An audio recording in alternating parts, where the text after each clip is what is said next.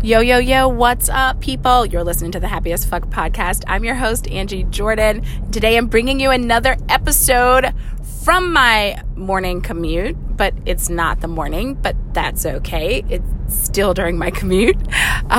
These are episodes where I talk to you as I'm commuting. So, a lot of times I get thoughts, kind of like when you're taking a shower and you come up with the best ideas. Maybe I'll do an episode of thoughts from my shower.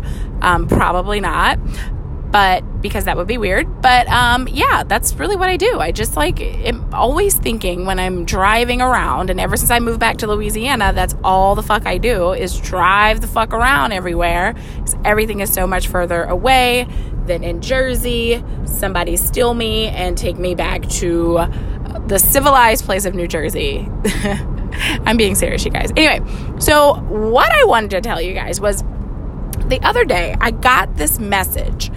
Okay, I sent out an email, and I'm sorry. I'm upset at myself that I'm still talking about this. I really, really am, because it's like I shouldn't give this more life than it needs. But I sent out an email to my email list, and the email was about Happy New Year. So I was telling everybody Happy New Year, thanking them, hoping that, wishing them the best for the new year. And I get this response, and it was from this woman, and I don't know her personally. I don't know if she's in my Facebook group. I don't know that she listens to my podcast or anything. And so apparently she enrolled for something and got on my email list, and she sends me an email back, and she basically tells me that she was basically schooling me on that I shouldn't send her emails every day, and that I shouldn't say I love you in an email because I don't love her, and I shouldn't say the F-bomb, and because that's very unprofessional, and maybe I should instead reserve those thoughts, those words, for people who I know better and not my prospects. So from marketer to marketer, she said. So it was petty fucking city. It was interesting. So anyway, what it did in that instant was it immediately changed my mood and made me upset. I was upset. I was sad. It made me sad. It was mean. It hurt my feelings. Let me just be honest. I have feelings. For people who don't know, I actually have feelings, and I wanted to fucking cry, okay?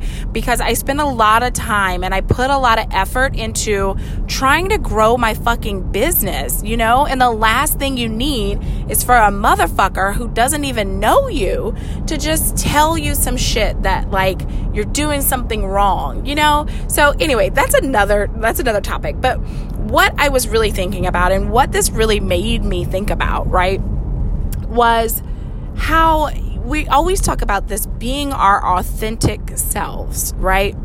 And I am so in your face, you guys. I am such an in your face, quote, I'm doing air quotes, authentic person. And it made me think about how authentic I'm really, truly being, and what it really means to be authentic, and why it's important to be authentic, right? And I think it ties into this conversation. If you've ever read any of Brene Brown's books or seen her Netflix special or anything about vulnerability, right? I think that and if you read her books, then you will kind of understand how she relates them to each other. Authenticity and vulnerability, they're not quite the same, but they're related, right? And it made me think about why it was important to be authentic and to be real and to show up in the most authentic way possible. And you guys, it's been such a buzzword, especially in the marketing community, especially if you're running an online business and people want you to be authentic and be authentic and be authentic, and people are still running around here being fake as fuck, okay? I just have to tell you in case there's any question about this. But I started questioning my approach and my authenticity, because for me, if that affected me, if that email affected me, and it made me sad, upset, feel some sort of way, then I want to know, and this is like me talking to myself, right? Whenever I have emotions, I feel like emotions are indicators. It's like an indicator light is on, right? So an indicator light came on for me. And so it makes me think about what emotion that I felt and why. Okay, not always, but sometimes I do examine it. Sometimes I listen to that emotion. I let myself feel it. But then I wonder, I'm thinking about where that came from, right? And why I let that upset me so much. Why did I feel sad? And it made me wonder where else in my life that I've been hurt or I've been told that I couldn't do, and I'm holding back being authentic because of it. And where in my life can I be more authentic? And the reason why this email made me think about it was because, I just talk to people on my podcast, on my email, in my social media, like people are my friends. Like, I'm not marketing and selling things to people, but I am. But I'm also talking to people like they're human beings that I would talk to in my everyday fucking life. Because in my everyday fucking life, I say fuck. In my everyday fucking life, I say I love you to everyone. You can ask the people who know me best, and they will tell you that I love everyone. They're like, Angie loves everyone. And it is so true. So I just was thinking about how we can be, and if I could give you any sort of a thought to leave you with, or something to do, or an action to take from this podcast, it would be to really examine where in your life you're not being authentic and why, or where can you be more authentic? Because what happens when you're authentic, it takes being brave to be authentic. It takes